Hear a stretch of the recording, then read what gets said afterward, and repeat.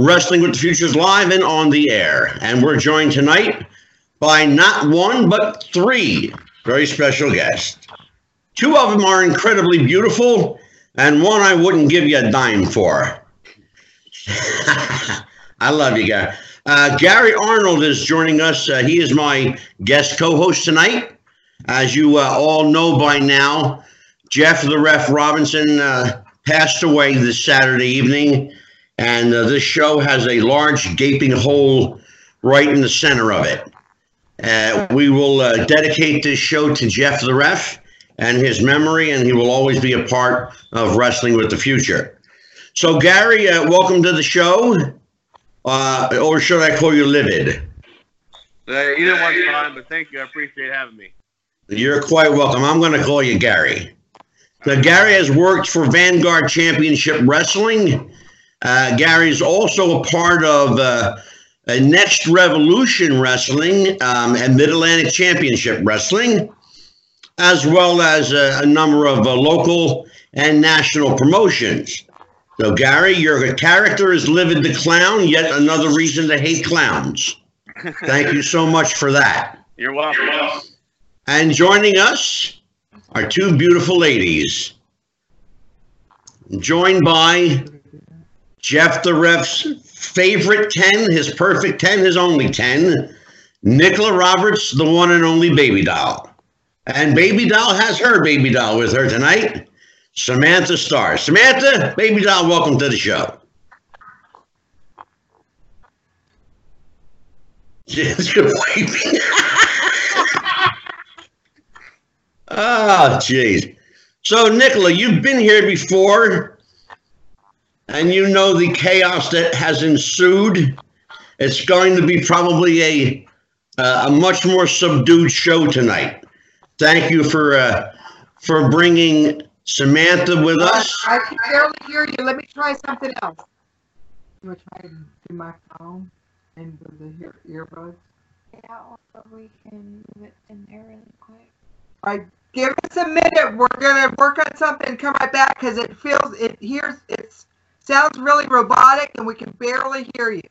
Give us 1 minute and I'll call you right back. Okay, sure. Now, could we set up the phone like this? Okay, Gary. So you and I will talk for a minute, Gary, while Nickla is getting herself together. So how did you know Jeff?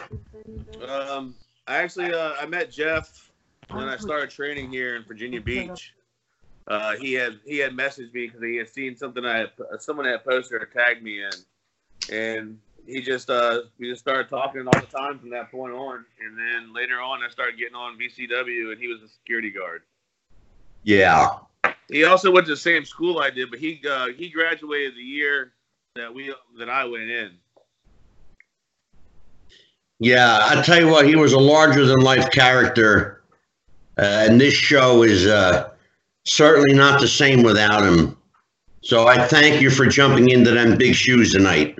Yeah, he's gonna be missed really a lot by so many people.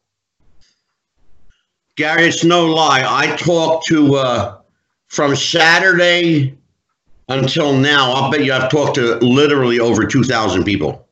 Yeah, and I'm not even kidding. Either text, message, Facebook, or phone. Yeah. Because my phone was blowing up for 3 days. Yeah, one of the other security guards called me probably 20 minutes after he was pronounced dead. Yeah, I found out 5 minutes later. Not the phone call that I wanted to get, brother. Nope. Not at all.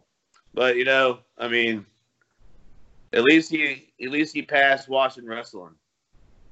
Yeah, exactly what he wanted to do. Yeah. So and that's like the same thing with me. I watched wrestling since I was probably 3 years old with my great granddaddy, and when I would go over his house every Saturday morning with his daughter and my grandma, and we'd go over there and eat Bojangles biscuits and watch NWA Power Hour.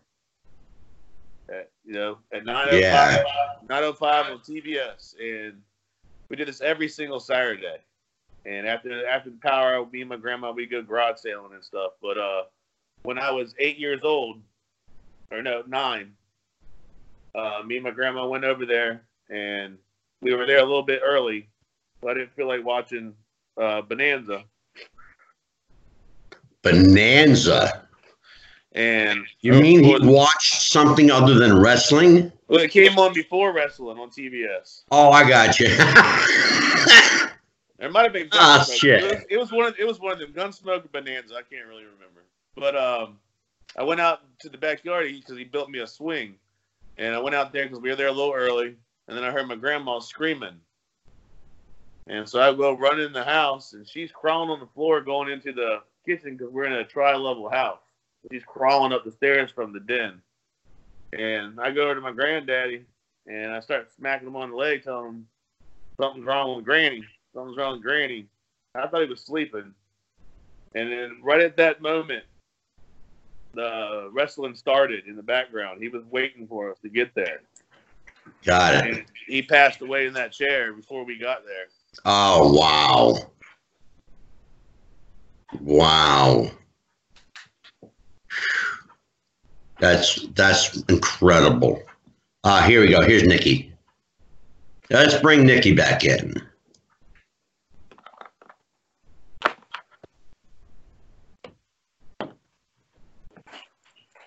There you go. Hey, much better. Oh, there you go. Terrific. All right, let's get set up here. Yeah, this sounds 10 times better. Oh, that's great, Nickla. Thank you. Yeah, you were coming through a bit garbled there, young lady. Okay. Well, it was probably our connection, and I live up in the mountains, and sometimes our Wi-Fi just doesn't work the way it should. Yeah, I understand. That's okay. This is live, folks. Sorry. What happened?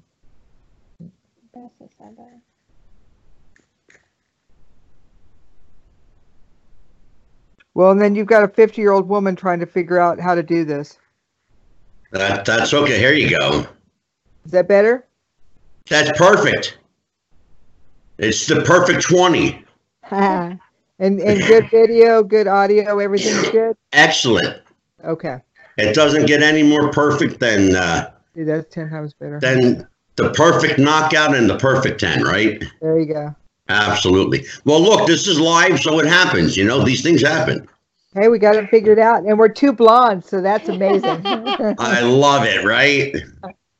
We're blonde and bleach our hair, so woohoo! So while I already know Nickla, and I think I know Samantha Starr fairly well by this point. I spent the last week watching you. So I'm going to turn to Gary for just a moment while he's here, and say, Gary, you're working for Vanguard. You're working for Next Revolution Wrestling. You also work for Mid Atlantic. How did you get started in the business, young man? I watched wrestling, a lot as a child, and I always wanted to be a wrestler. Right. And I started seeking out schools when I was 19, and as I found one, I was going to go to Florida. I ended up having a daughter, so I ended up just learning the trade and put it on hold.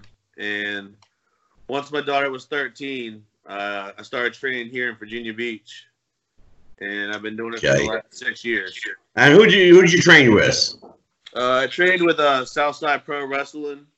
Okay, sure. And then I went to as many seminars as I can go, and I still do to this day. Excellent. Anything I can, constantly learning. Never stop learning, young man. Never stop learning.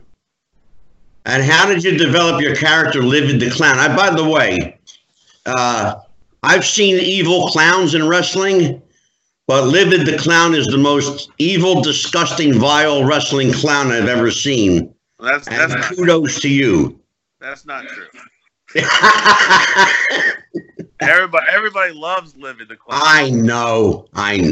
He's so popular. It's crazy. I know I'm ribbing you, brother. Yeah, no, it's a really interesting character. It really is. Speaking of characters, I got two of them with me right here. In case you're just joining the show, I am joined by Nickla Roberts, Tully Blanchard's Perfect 10, BABYDOLL. And by the way, Nickla, kudos on the shout out on AEW, by the way. Right? Wasn't that awesome? That's really cool. That was a sweet moment for me. I thought, yes, my listenership just went up. There you go. And I'm not only Tully's Perfect 10, I'm your Perfect 10. There you go. Absolutely. And Nickla Roberts has with her Perfect 10, the perfect knockout, Samantha Starr. How you doing there, young lady? I am doing well. I'm all right. So you are a multi-generational wrestler now. You come from a long line, long history. Let's talk right off the bat about the pressure of having to perform, being BABYDOLL's daughter, and among the likes of Jake the Snake and Grizzly Smith and people like that. It was, it's hard to explain. All right. So I was raised by my mom. My dad was not in my life until I was about 16 years old. Okay. So whenever my mom was on like larger wrestling signings, I would get to go. And I didn't understand like how amazing the events actually were. Going and getting to hang out and stealing beef jerky, not stealing, but hanging out with Dr. Death Steve Williams and him like feeding me and my sister beef jerky, and how people would have killed for that. But here we are just hanging out with this legend, and how that was my lifestyle growing up, was being around people that everyone envied and everyone looked up to and everyone idolized, and I'm just like back there 8 years old shooting the shit with these guys. How about eating food with Bubba Rogers? Yeah. Oh yeah, Big Bubba.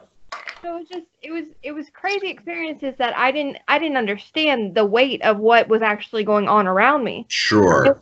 So I was in my early teens whenever I was going to regular independent wrestling shows out on the East Coast with my mom, traveling. I was learning how to set up the gimmick table and work people and say, all right, well, two for 20 instead of like 1 for 10. So I was like, hey, you should get 2 for 20. And they're not going to say no to a little girl. So I was learning how to like make money and set up the table and set up the chairs and learning how everything worked in the back. Oh, yeah, absolutely. It's an education, isn't it? Uh-huh. So we were at a show down in Columbia, South Carolina. And my mom was looking at me and she was like, well, is this something you want to do?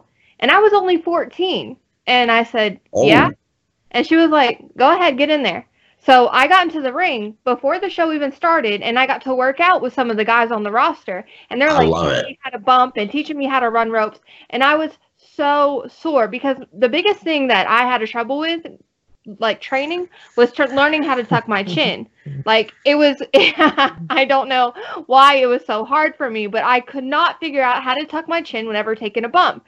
So I would. So how many times did you knock yourself out, kiddo? Okay, knock myself out, never, but get so dizzy that I had to like dip out of the ring, go puke in an alley, and then roll back into the ring and keep taking bumps because I had to learn how to do it. So I was so sore. I could not lift my head up off the pillow the next morning. And my mom was like, is this something you want to do? And I'm like, hell yeah. So I continued to train all the way up until I was 18 before I actually started having matches. So I trained so now 4 years. This was something, I just want to make sure I understand. This is something that you wanted to do and not something that mama pushed down your throat. Oh, no, I was never forced. Ever.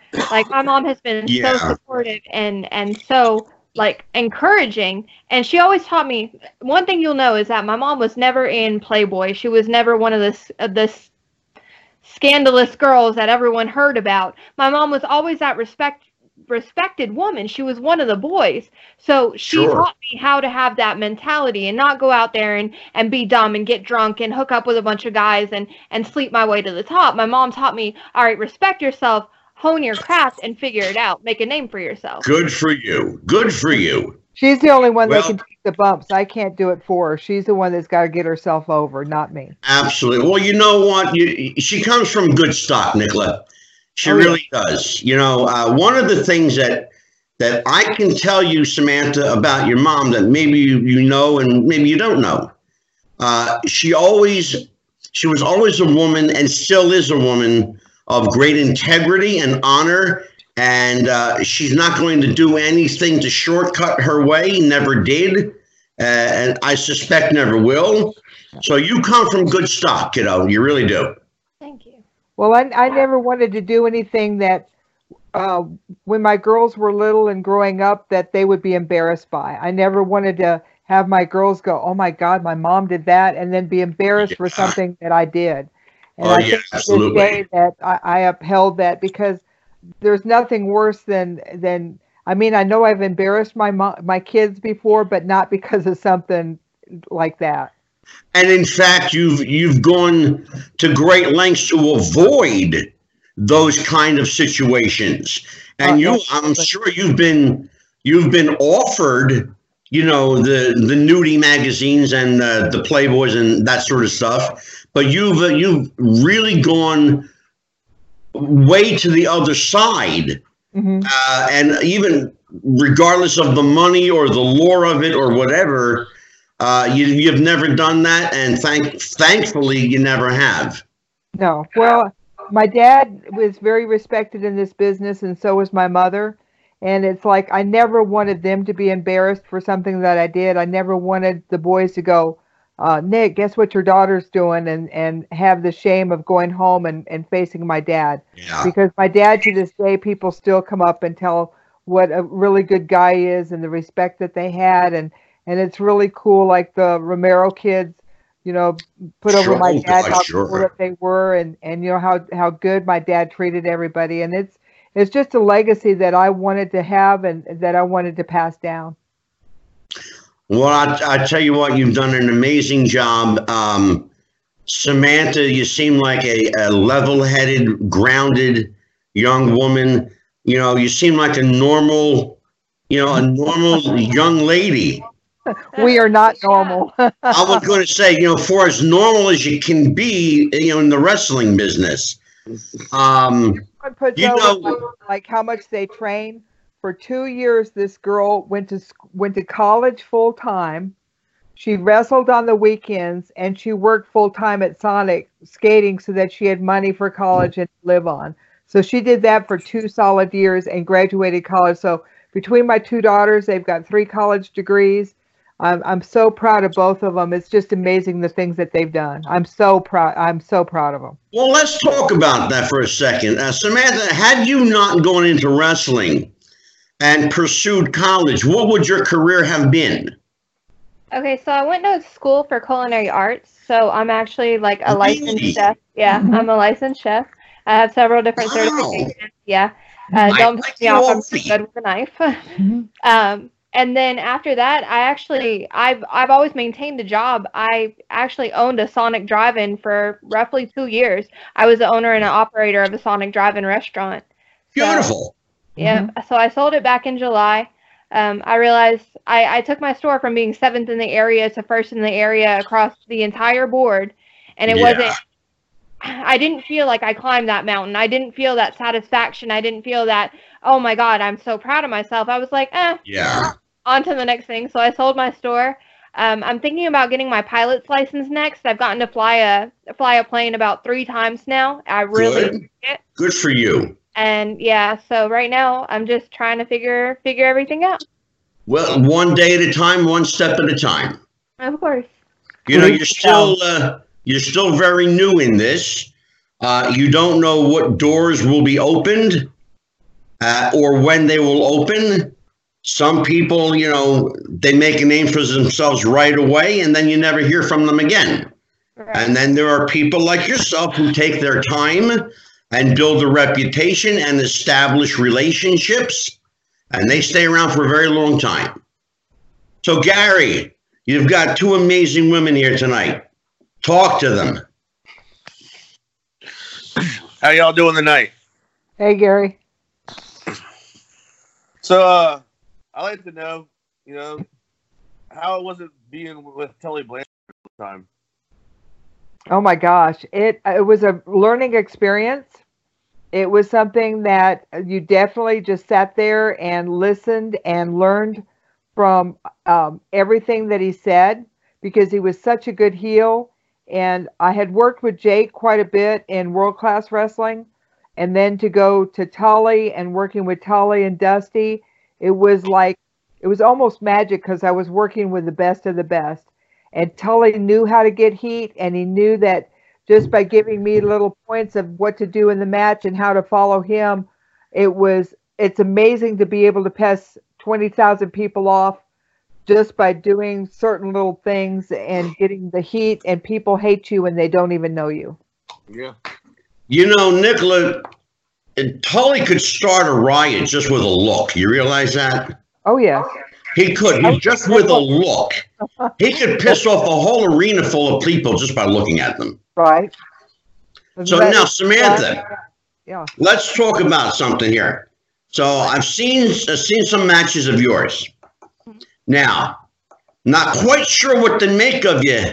I want to say you're a face, but I want to also say you're a face with an attitude.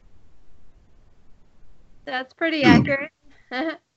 Okay, so where's the line between face and heel with you? Because you're in this tightrope, you know that, right? Yeah. So I'm really, really pretty. So either people love that, No, or they hate it. for real?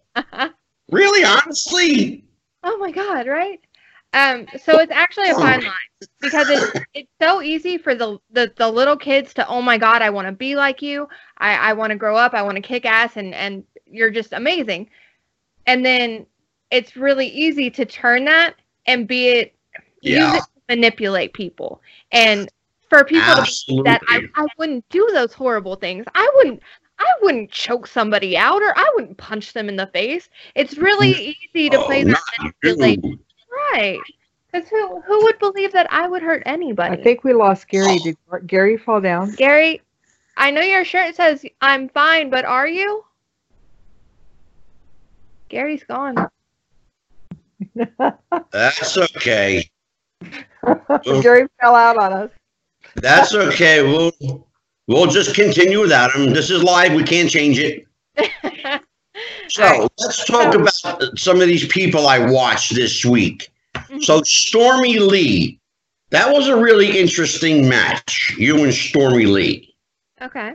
Okay. Now, I'm watching this match and I'm seeing maybe you're gonna go into this match as a face, and very quickly, you went from this cute little blonde hair, blue eye, oh look at me, to a freaking killing machine. So what was your heat with Miss Stormy Lee? Talk to me. Walk me through that match, young lady. Well, I've actually wrestled Stormy Lee a couple times. So which match was it? This looked like, I wanted to say, oh God. Was it inside or was it outside? It was outside. Yes, it was outside. So that was Brawl at the Beach. that was for OSCW at the Wind Gym in South Carolina. Yep. All right. So I'm a no bullshit kind of person. So I can play nice. I can play nice, but as soon as I get the opportunity, I will take it to take over the match, control the match, and win. So I've dealt with Stormy Lee a few times. She's a great wrestler, but she is also known for antics. Her husband was actually on the outside of the ring at that match. Yes. I've seen that one. So I have to be vicious and protect myself at all times. Well, you're like fighting two people. Yeah. Well, look, when you're fighting one against two, you use whatever you have available. That's called evening the playing field. And see, in that match, I did not cheat. And I think in the rule book, Nickla, it says that you can do that, if I'm not mistaken. You have the I think it says you can even the playing field if necessary. Absolutely. So she just took a little license with the rules. That's good. I'm proud of you. And if the referee doesn't see it, it didn't happen. Now, there's another match I watched and I want to talk about. Maria Manick. Now, this woman, she's got a little, I don't want to say emotional problems. Let's just say she's nuts, okay? Okay. Okay. So how do you deal with somebody that's clearly crazy? Hit harder. Be crazier than they are. Walk me through that one. That was an interesting match. So if that's the match that I'm thinking about, she's in pink, correct? Yes. Okay. So that was actually my third match of the night. So I was in an elimination style tournament. Oh, okay. I had already taken on 2 other opponents, Penelope Ford and Brittany Blake. So that was the final match to crown the first ever Women's Fire Championship up in Maryland.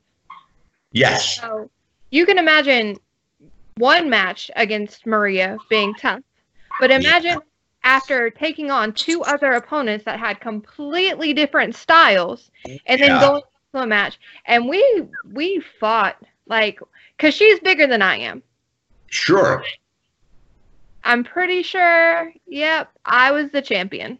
So I'm tougher. So I actually still hold that championship. No one's ever beaten me in that promotion. Mm-hmm.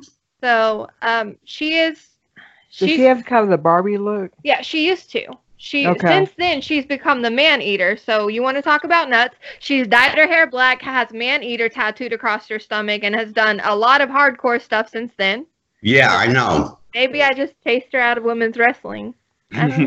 Well, speaking of somebody that needs to be chased out of women's wrestling, there's a young woman I want to talk to you about. I almost felt bad. I did feel bad. A young lady named Mandy Leone. Okay. Clearly outmatched, clearly not trained well or properly.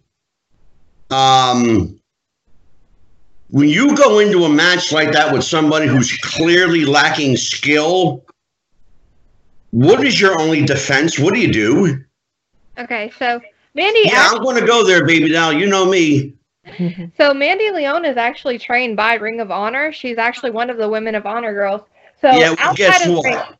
Outside of the ring, I respect her completely. I respect every person that I share the ring with. Okay. So if you're ever in a situation where the person isn't trained or they don't know what they're doing, you always, and one of the first things that I've ever learned how to do is protect myself. So I'm never going to give somebody my body if I don't trust them. I'm never going to put myself in a situation where I can actually get hurt. Thankfully, I've never had a serious injury in wrestling because I always learn to protect myself. Yeah, sure. Well, I've been around a long time, and I've seen workers that are trained properly, and I can instantly tell. Mm-hmm. Ring of Honor aside, whether that's respective or not, I don't know, and I don't care. Quite frankly, she wasn't skilled. She should not have been in the ring with you. She could have hurt you. And the fact that you actually got out of that match with some semblance of a victory is amazing. You don't have to say it. I will. She needs to get her money back if she paid for training. So if Ring of Honor did in fact train her, shame on you. Shame on you. Don't ever put a woman in the ring unskilled and untrained because you're going to hurt somebody. Gary. Yes, sir. Talk to Baby Doll. So also, like, I said, how it was being a taller engine. What about being Jake the Snake, growing up with that? Jake the Snake actually opened up the door to the TV studio the very first day that I worked for World Class Wrestling. We hit it off. We're like really good friends. We've been friends since like 1984. Gino had a Corvette and went on road trips, so I very rarely got to travel with him. Jake and I traveled more together, and he taught me a lot. And he taught me a lot about being a heel and slowing down and doing interviews. And to this day, I call him my friend. He's a really, really good guy, and I learned a lot from him. Yeah, I've met Jake a couple times, and it's always been a good thing with him. Learning from him, he's He loves to talk. He loves to tell you stories. He loves to tell you about how you're wrestling, how you look out there. Well, Nickla, let me. Wait, I've got a really, really cool story about Jake. Okay, great. Whenever I was a little girl, my dad had a wrestling promotion in Lubbock, Texas, and we had the Sheik come through. And the Sheik and the Super Destroyer had like a summer working for my dad that we had amazing crowds for. One of the matches, we had like an Arabian death match, and my dad had 4 truckloads full of sand brought in and brought around the ring so that it was an Arabian death match. And we also had a snake called Captain Crunch that he would carry down to the ring and do his deal with the snake. And then I'd hold the bag open for him, and he'd put the snake in the bag. And it was a really cool production. It was really cool to put the Sheik over that way. Well, the Sheik was up in Detroit wrestling, and he was talking about how my dad was taking care of him and the crowds, how cool it was to go down to Texas and work. And so everybody was talking about the promoter, Nickla Roberts. Well, Jake was in the corner, like getting ready to do his match up there, and he's like in the middle of like gimmicks, and he's not quite sure what he's doing. So he's going, Jake the Snake Roberts. So he actually got the Roberts, because Jake's real name is Smith. And so he got Jake the Snake Roberts from actually hearing this Sheik tell a story about Lubbock, Texas, and my dad. And then like 10 years later, we're working together in Dallas, Texas.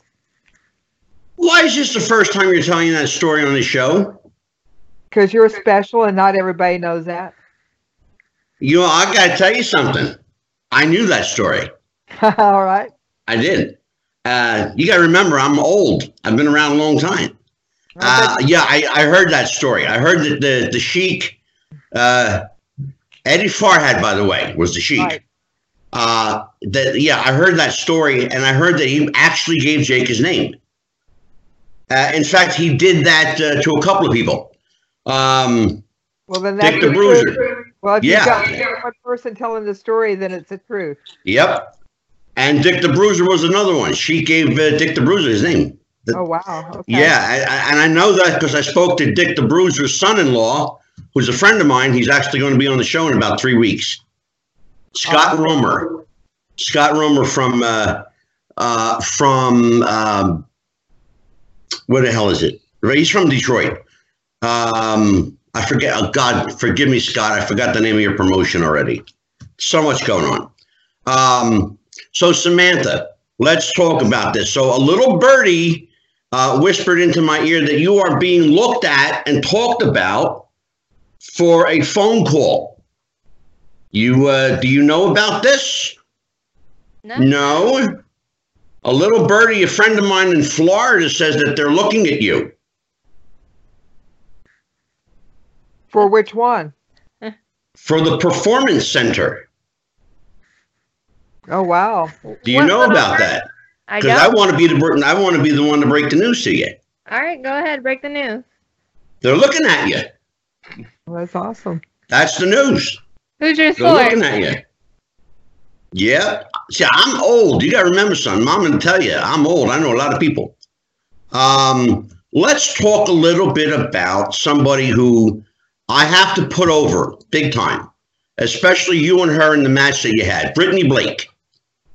That match the match I saw was a clinic, and I'm going to call it what it is. It was a clinic in what to do right in women's wrestling.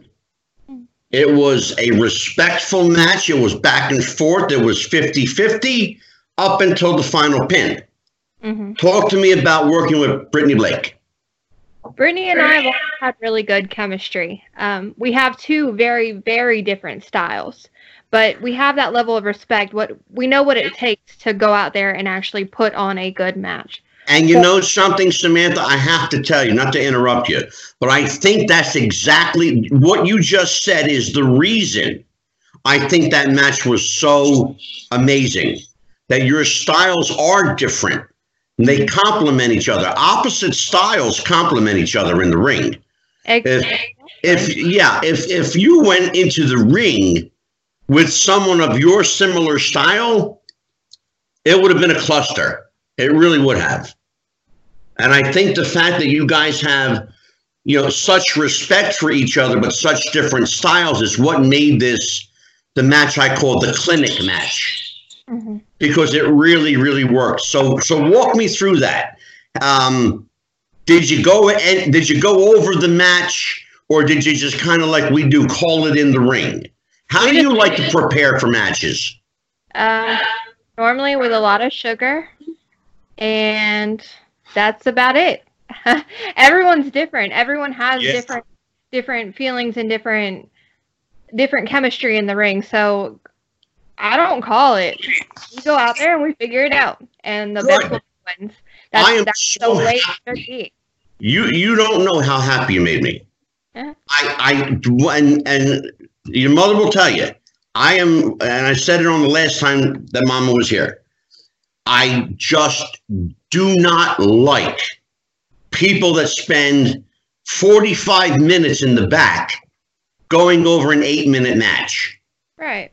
There's no need to go over spot for spot in a match. It takes from the realism of it. It takes away from the You're not involving the crowd. You've got to involve the crowd. Otherwise, you're just walking. You're just dancing. You're not. It's like a script. Rather than listening to the crowd and what the crowd wants, you've got to give the crowd what they want. And then right when they think that they're going to get it, then you take it away. I want everybody to hear what she just said. This is a young lady that's still a greenhorn in the business, figuratively speaking, and quite literally too. But you talked about something that is passionately missing from wrestling: realism, storytelling, psychology. You're fortunate because you have, look who your mom is, and look who your mentors were. I mean, having Steve Williams babysit you and feeding you beef jerky, that's a learning curve. Right. And I knew Steve Williams, rest his soul, and I liked Steve. And I knew Bubba, and he was a trip, But one of the things I can tell you is that as a casual fan, and I describe myself that way, the storytelling's missing. It's gone. The psychology is non-existent. Mm-hmm. The realism, you may as well just, I think when they started calling what we do sports entertainment, it took a big giant shit on the business. And thank goodness for companies like AEW that are calling it professional wrestling again.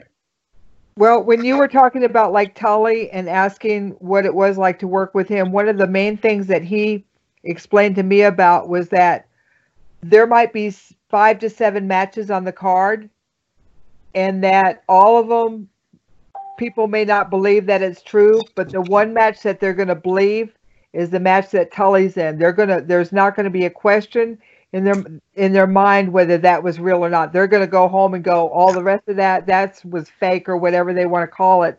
But then that Tully Blanchard, that was real. Without a doubt, whatever Tully did was real. And you look to this day, everything that he did was just so tight and so absolutely that there wasn't any question. You knew that, okay, the rest of it, okay, well, maybe, but Tully Blanchard was in the ring. There was no doubt. And Nickla, I'll tell you who that person was for me. I grew up on the East Coast with Vince McMahon Sr.'s Worldwide Wrestling Federation. And that person for me was Bruno Sammartino.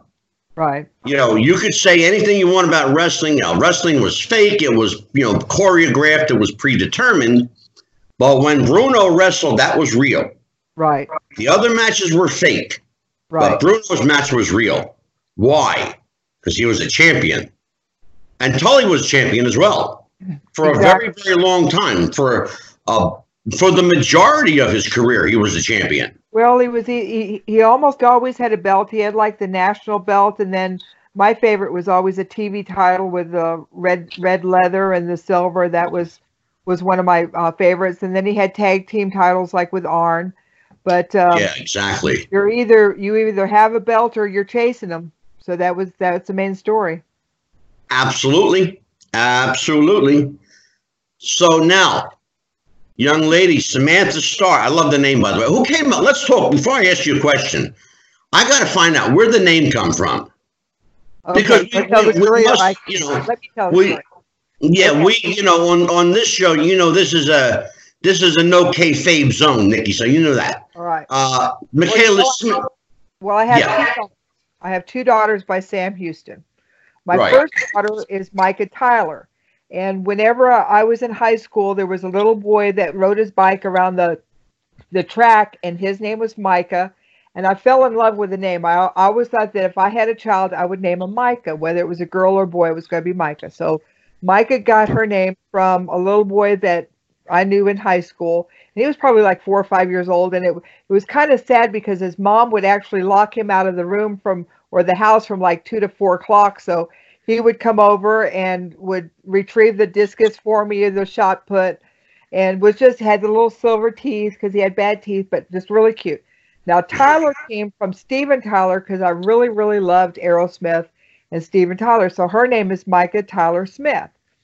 Then when Mikala came along, I was trying to figure out, okay, what names do I want? What names do I want? So I really like the name Samantha Starr because then it would be Samantha Starr Smith and have SSS as the initials. But when I got to thinking about it, it was like, oh, that kind of sounds like a stripper name. So I thought Samantha Starr. So I named her Mikala. I love it. From Micah. So I had Micah and Mikala. And then her middle name is Joy because whenever I was pregnant with her, she always would make circles with her feet like she was singing. And it was just so funny because she would be like, la-di-da-di-da-di-da. And I knew that she was going to make a lot of people happy. So her name is Mikala Joy. Well, then when she went into wrestling, the name Samantha Starr just fit because that's, it gets your name, it gets your attention. It's really cool. It's sexy. It's great. It's perfect. So you were already thinking gimmick when she was younger. Absolutely. Yeah, always thinking of the business. Right. And I thought Mikala, no one had the name Mikala back then. So I thought that was unique. But actually, if she was a Samantha back then, it would have been unique. So I kind of got it twisted up. But either way, both names fit her perfectly. It worked. Look, it works. And when something works, you stick with it. It's beautiful. I love that. And you can't make up a story like that. It has to be true.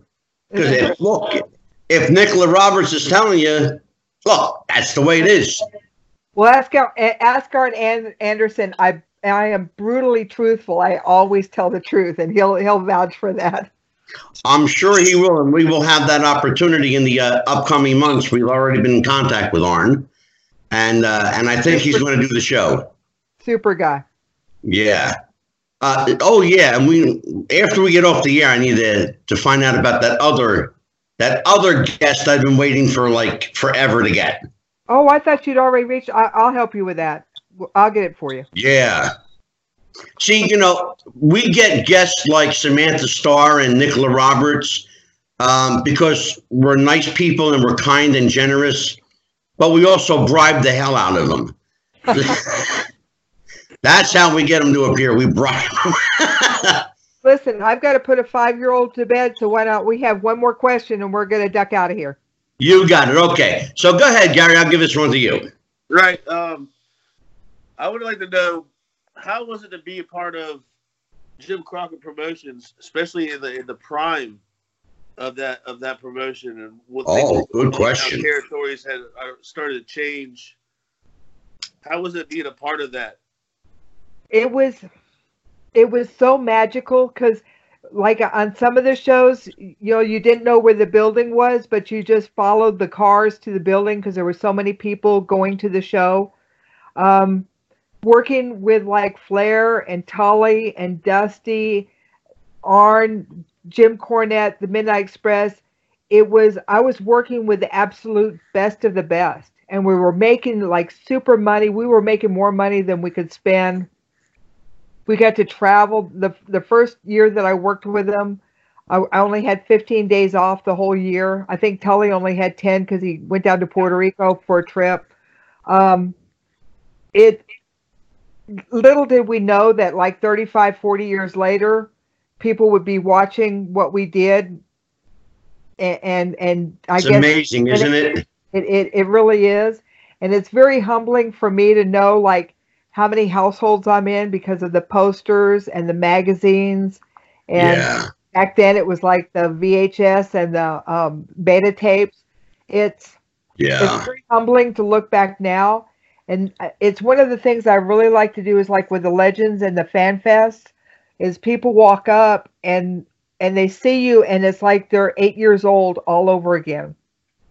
And they remember being on the couch like with a grandparent that's no longer with us and remembering that grandparent getting so mad at the wrestling show because we cheated on Dusty or Flair got the best of somebody and they'd go shut off the TV and swear that they'd never watch wrestling again. But Saturday afternoon at 5:00 watching again. And it was just a really, really just special time. And I was so blessed to be a part of it.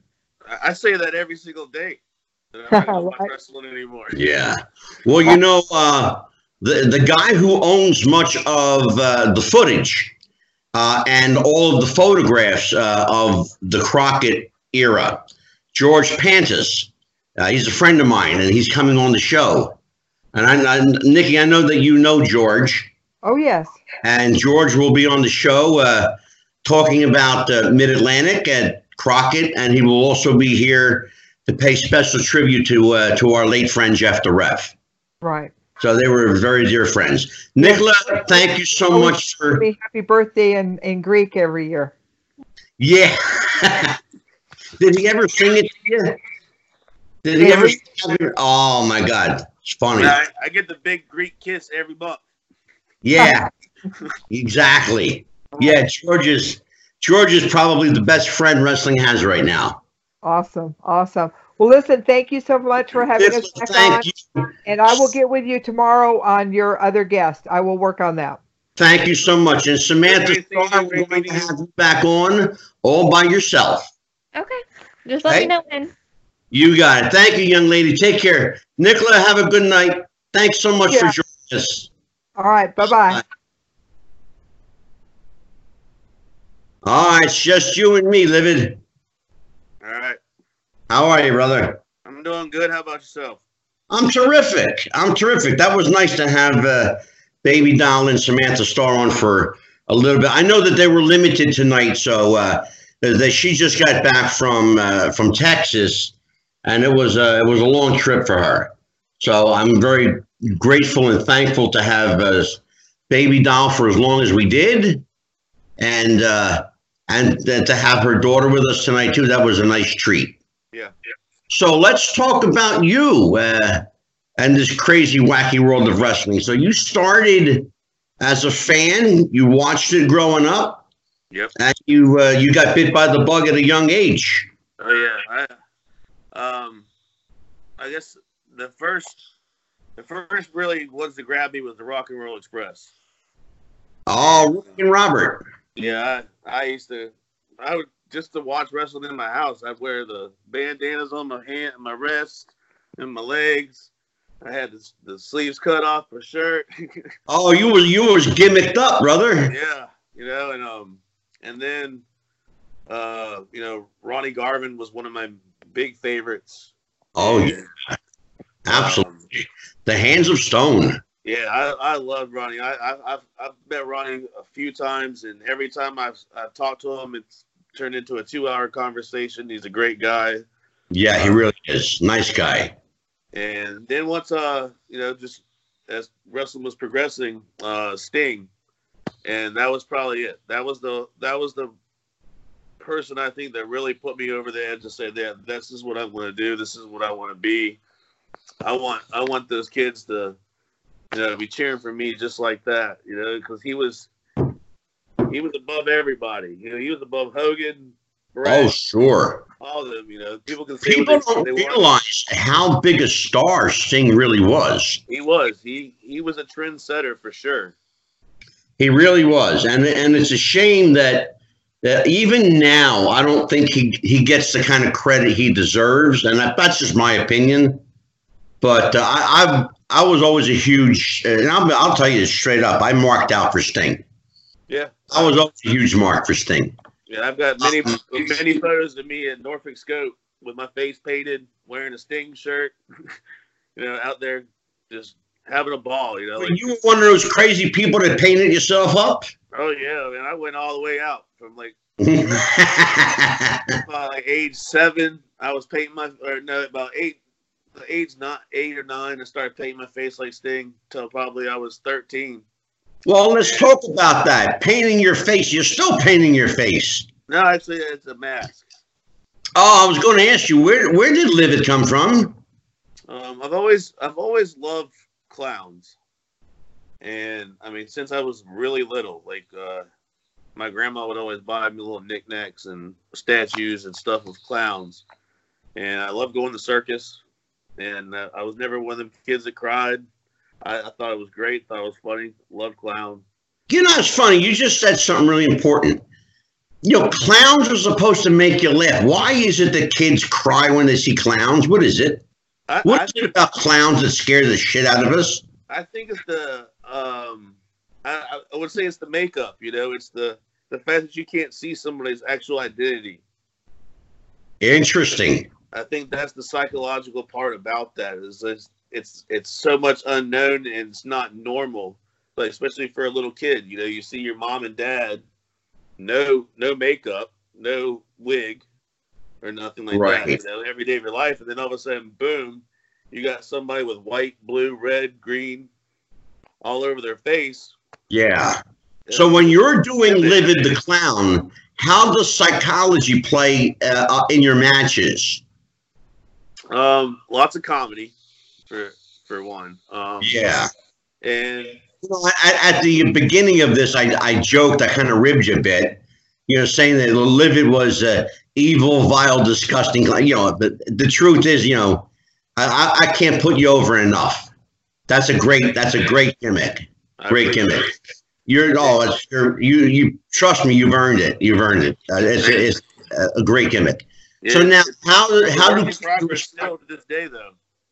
Yeah, well, how do kids respond to you? When I first started, I was a heel, and I always loved heels growing up. Even though I had my favorites like Sting, like Cactus Jack, Big Van Vader, Sid Vicious, those guys were awesome to me. Yeah, the way that they were heels and things they did. So that was my first, what I really wanted to have Livid as. And the Livid stood for the lost individual venturing in the darkness. Oh, Jesus. Wow. Yeah. And so I got so much heat before I even got in the ring. I would hand out balloons. And then after I was done handing out the balloons, I go back around to where they handed out the balloons and I pop them with a needle. And wow. So you started as a heel. When did your face turn come? Well, it wasn't even a planned turn at all. I was working for a promotion, and they had a guy that was kind of like in the middle of heel face. He was an in-betweener. But a lot of people didn't like him, his gimmick, as his attitude, how it was. He was trying to be full heel, but some people liked him just the way he wrestled. Well, I mean, you either have it or you don't. I mean, you're either a natural heel or you're not. Yeah, and so I pulled a Sting that night. Oh, I got you. Okay. I got him to kill all the lights in the building, and then I showed up in the ring. Because that's what Sting was doing during the Crow version of himself. Sure. He just appeared, and so I did that. I was standing in the ring behind them when the lights came back on. Crowd lost it. I mean, just lost it. And he turned around, got scared that the clown was in the ring with him. I clotheslined him out of the ring, and fans still were just going off, cheering. Then the next show I came out, and it was a full eruption. And where was this? They literally turned me face. Where was this? When did this take? What city? It was here locally in Norfolk. It was a company called HCW that I Okay. Interesting. So the crowd, you didn't have to do anything. It was the crowd that did it for you. Yeah, there was no plans. There was no plans for me to go face at all. I was going to be a heel for as long as I could. Now, see, that's an interesting dynamic that's happened a couple of times in wrestling, where the crowd dictates to you what you're going to be. Yeah. So now, when the crowd put you over that night as a face, did that come as a shock to you, or did you kind of expect it? No, it was a shock. It was a shock altogether. Like, because, I mean, the point of what I was doing was to put him over more as the baby. Yeah. And, like, and it backfired. The fact of me scaring him and attacking him, like, I was trying to make sure I was known or the match that was going to be coming, that I was the heel. And yeah, the fans just so it backfired on them big time. Yeah, so the fans just did what they wanted, and I've been a face ever since. And I went from being just a normal face to being a baby, like especially at BCW. Now, are you face everywhere you wrestle? Because I know you're currently working for a half a dozen promotions, and you travel quite a bit. Yes. And I know that I've done some research on you. You're working for that I know of 7 promotions right now. Yeah. Face total about I think 27 companies. Right, but ones that you're working for steadily, there's like a half a dozen. At least 7 to 8 that we steadily try to get in our schedule. It's just so tough with everybody running on the same weekends. I know. Like that. So it's really hard to do. And me and my tag partner, Wes Danger Rogers, we're Simply Safish, and we're face everywhere we go. Right. We're the safest team that it can be. Now, he's the safety guy, I'm the ish. Right. It's interesting. You're talking about being a part of a tag team. We had, I guess, about 3 weeks ago, we had one half of the old school Empire on the show. Patch and Vinny the Fixer are a babyface tag team up in the Northeast area. They work for Dog Championship Wrestling, and I was talking to. It's interesting because Patch didn't make it that night, and we just had Vinny the Fixer on, and he's a guy much like yourself that started off as a heel, and the crowd turned him face in the match, and he said that he didn't respond to that all too well because he never worked face, and it was foreign to him. It it made him feel uncomfortable. It really does. It really that was going to be my question to you. How do you get over that? How do you get around that? Well, kind of in a way that I did it, I just started another gimmick. Oh, tell me about that. Walk me through it. Yeah, one of my mentors in the business, Phil Brown, he had came up to me one night after a show, and he said, "You're great. You're a great performer, as Living the Clown." He said, "But when you are sending them videos and people are watching you, they're only seeing the comedy gimmick of a clown. They're not seeing exactly what you're knowledgeable in, what you really can do." Yeah. So I messaged another promotion that I work for, Next Evolution Wrestling, and I pitched the idea to them. And I said, "Hey, I got this idea to wrestle as myself, but not as myself, but as another gimmick." And I got a partner, which I was going to partner with him originally as a clown, and he hates clowns, but he was going to do it for me. And his name is Austin Shadows. And I messaged him one night, and I was like, "Look, hey, how about I'm going to be Jackson Shadows, you stay Austin Shadows. We're not doing clowns. We're going to be a demon fighting tag team. And it took us probably about a month and a half to figure out a name, and we became the Hounds of Hades. Really? And how did that come about? Just the stuff that we like. You know, we're both into heavy metal, stuff like that. And so there's he already had his gimmick as Austin Shadow, so we broke it into that. I was like I'm his blood brother, but I've been out of the scene, and we got back together after on the show, and we formed a tag team, and it was great. We hit it really hard, and we started getting booked all over. People were messaging us instantaneously that they wanted us to be on their show.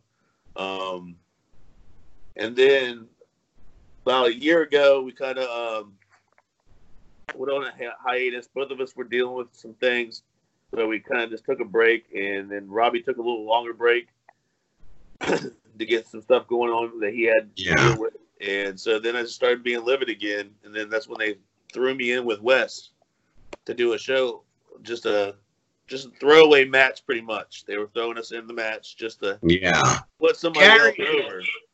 Gary, what do you make of this trend in wrestling with the dark-themed characters?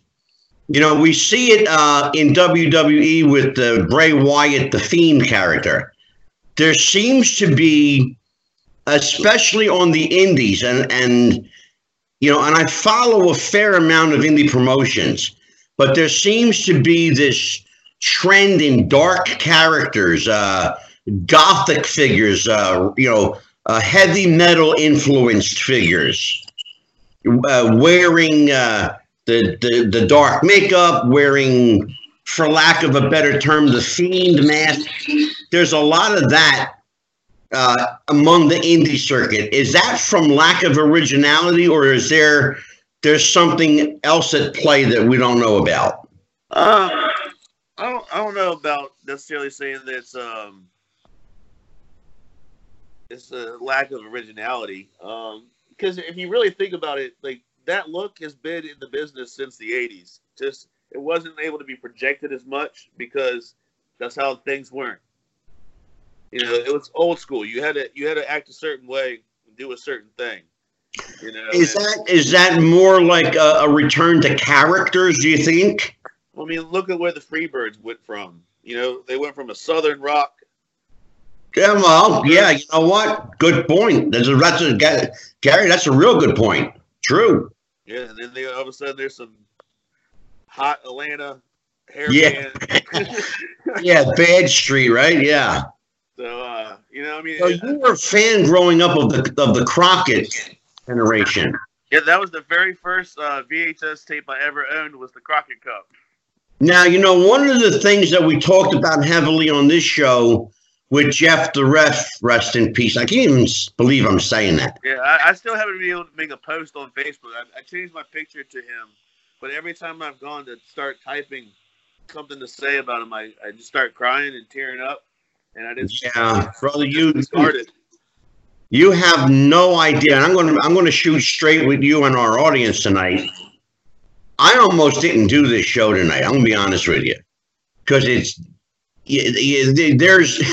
you can't replace Jeff the Ref, and so I said to myself, I'm not going to try.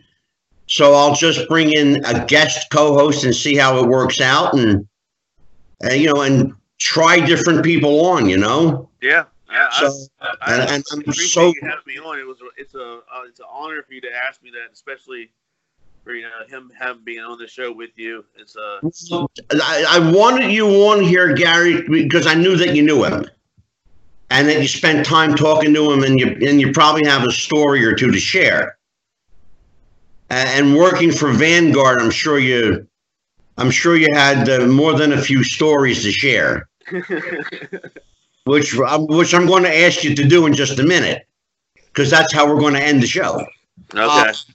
But the one thing about Jeff is that, brother, he knew his wrestling. Oh yeah, he did. Oh my God, did he know his wrestling? And so it was hard to come on here, but I thought, you know what? He wouldn't want this thing to stop. In fact, his family told me that he would want this to continue. So that's out of respect and love for his family. That's why we're doing this tonight. And we will continue. So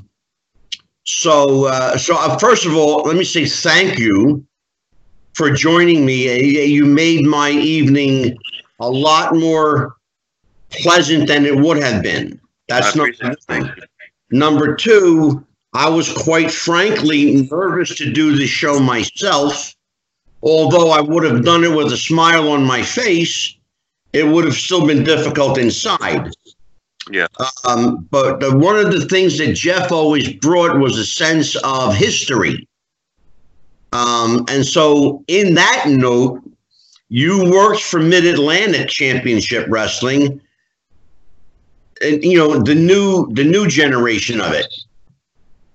Was there or is there any remnants of the old school in Mid-Atlantic today that we would recognize? Or is it a completely different company? Well, it was, it had a very large ring. It was a 20 by 20 ring. Oh, wow. Yeah, I remember when I ran the ropes the first time, I was like, I'm not doing that anymore tonight. Get blown up. I was like, this is crazy. So you were like an arena-sized ring. Yeah, I mean, people don't understand how big a 20 by 20 ring is. It is huge. Now you probably work a 16 by 16 every weekend. And people don't understand. You know, it's funny that we're talking about this, Gary, because Jeff and I actually talked about ring sizes on one show. Oh, yeah. How if your footing is off, if your stepping is off, the whole match changes just because of the ring size. Yeah, it really does. I mean, like you know, people, they have a certain, you know, routine in the ring, you know, like by running the ropes. And it's not like it's a secret. If you watch wrestling, you see what they do. I mean, a ring, a 16 by 16, you're doing 2 steps, and that's it. You better be on the other side of that ring after that second step. Yes.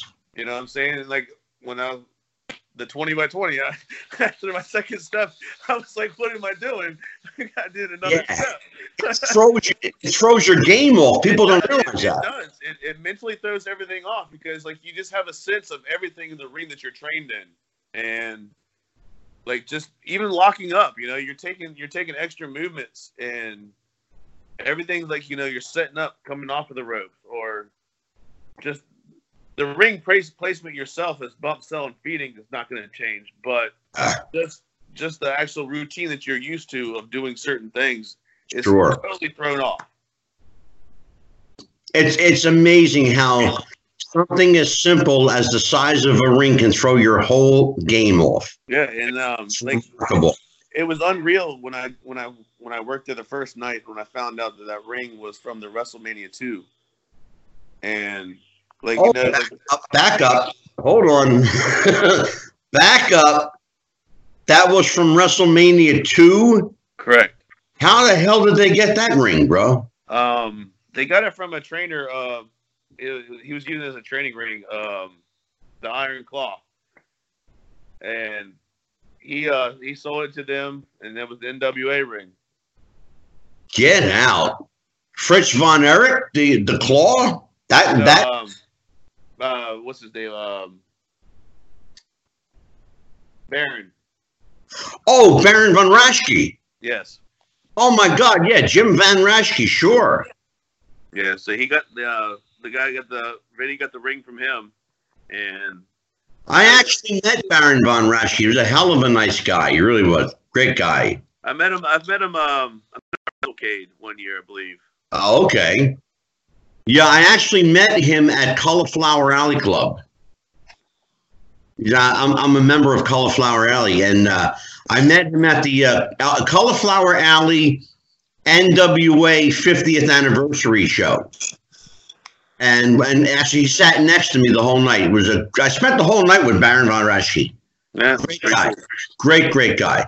Yeah, So man, now let's talk about Vanguard.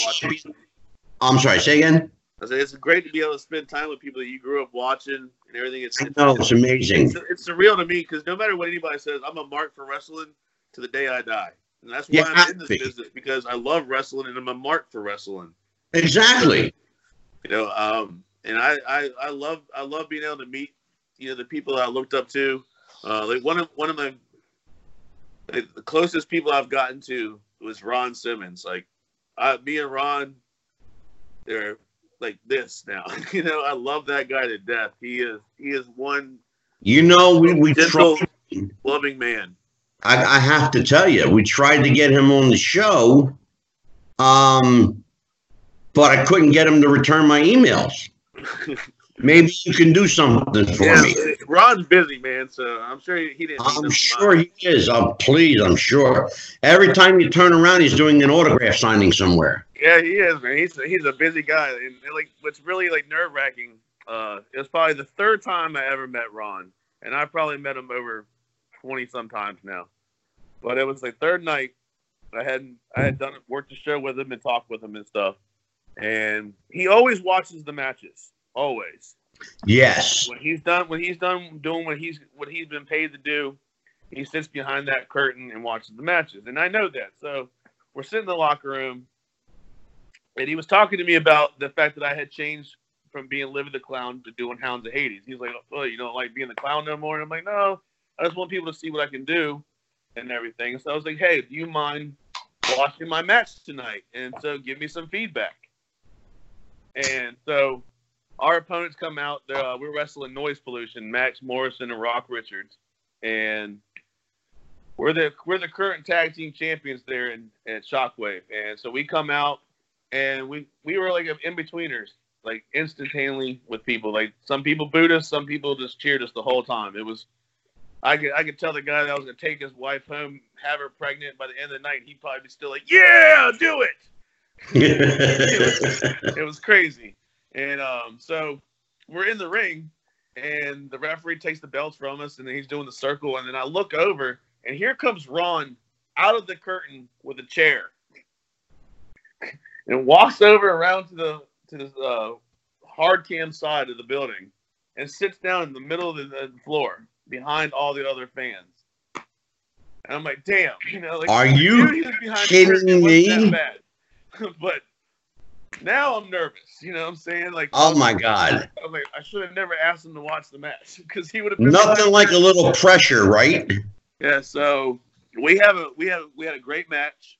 Get in the back, and he comes up to me, he goes, "Man," he's like, "I don't have much to say bad about it." He's like, "Y'all brought him up, and then you brought him right back down. You brought him up, you brought him down." He's like, "You knew when to do something."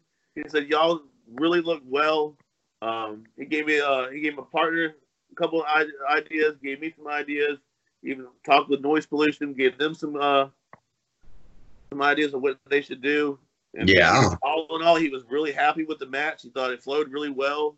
He thought the ending was great. And so like that meant a lot to me. And it was, I'll tell you what, I was expecting the worst because I swear I was messing up the entire time, thinking about he's being out there. But after I watched the tape, it was great. It was a great match. Well, I'll tell you what, you're talking about Ron Simmons. You know, Jeff the Ref had a Ron Simmons story. It started out exactly the way you started your story. He said that Ron Simmons came to Vanguard and sat by the curtain the whole night and watched matches. Yep. People went to the ring. People went back through the curtain, got changed. He said people did this all night long. He said at the end of the night, Ron Simmons gathered all the boys up in the back. He sat them all down and started to read the riot act to them. Oh yeah, I've seen him do it quite a few times. And I said to Jeff, I said, why did he do that?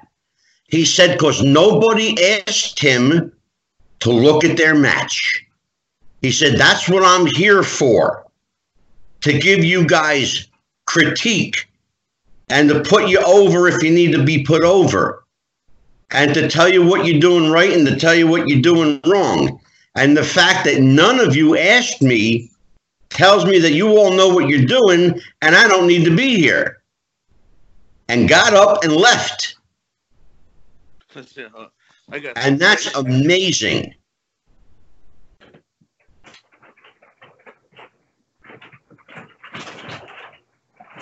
And Gary has disappeared. Well, oh, here's Gary. He's back. Oh, there you go. That's Ron Simmons' belt. Signed by Ron Simmons. Oh, there you go. And that's going to go up on eBay, right? Nope.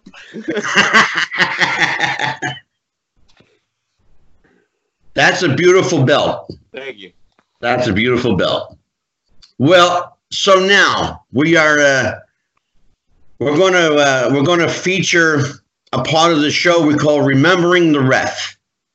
And we're and I want everybody to tell an fun story about Jeff the Ref. So I'm sure you've got a couple of stories about the ref, so share one with us. Yeah, I'll do one every week when you can't have me on. I think of one, me and my partner, we actually we brought Jeff into a match with us. Oh Lord. We were wrestling the Hellcats, and I had them in an abdominal stretch. So my tag partner made me grab hands with the guy on the Hellcats that was on the outside, and then Wes jumped down and made him grab Jeff's hand. And God. Wes grabbed Jeff's hand and then grabbed the fans. So they started, tugging and pulling, and Jeff pulled the Hellcat down. The Hellcat fell on Jeff, goes sliding down the whole rampway. He hit his knee all hard, couldn't get up. He's laying there. The fans are all falling back in there because they seen him fall back. So all the fans go flying all over the chairs. Oh my God, that's funny. He never told that story. And then we got in trouble for that because in Virginia you're not supposed to touch people. So we had too much participation. And then we included Jeff that wasn't a licensed wrestler. Oh, that's right. Virginia has a commission still. Yeah, I remember after we got yelled at, Jeff pulled me to the side and goes, "Thanks for putting me in the match." I have to tell you, he always wanted to be a wrestler. Yeah, man. Yeah, he always wanted to be a wrestler. So on behalf, thank you for doing that. I appreciate it. No problem. It was good to see the smile on his face, just to be like, he always did anyway, being out there. He loved being the head of the security. He loved being a part of the locker room. Every single person in that locker room loves Jeff. When's the next show at Vanguard? What's that? When's the next show at Vanguard? It is the 14th. March 14th, and that's, I believe they're bringing Sergeant Slaughter in. Yeah, we're bringing Sergeant Slaughter in. There's going to be at Hampton High School in Hampton, Virginia. And that's going to benefit the athletic department there? Yes. Okay, so it's, we just lost Gary. I'm here. There you go. Okay, we lost your camera, Gary. I can still hear you. Can you see me? Okay. There you go. Yeah, so that's going to benefit the Hampton High School Athletic Department, March 14th. Vanguard. That's George Panis' school. Yes. Yes. And George is going to be on the show. We're going to have him on in 3 weeks. Yeah, George actually tagged with Living the Clown at Hampton High School one year. Oh, you got to save that story. You can watch it on YouTube. Yeah, well, we'll save it for next week. Yeah, because that.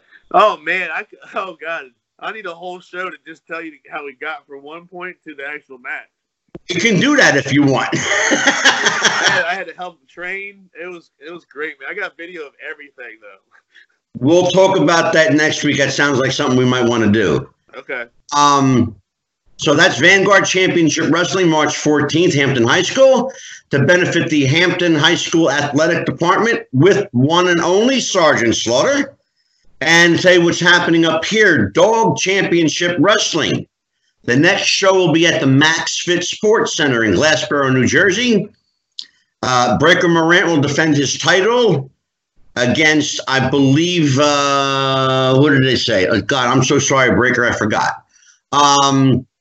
Vinny the Fixer and Patch will defend their tag team titles also that evening. There will be a special grudge match with Daredevil Dave Dahl. And I believe, oh God, I'm drawing a blank. I'm so sorry. I got so much going on in my head right now. Forgive me, folks. This is live.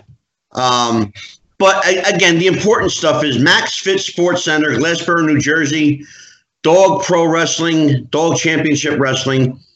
And that is Breaker Morant, Vinny the Fixer, Patch, Ray Jazz, Daredevil Dave Dahl.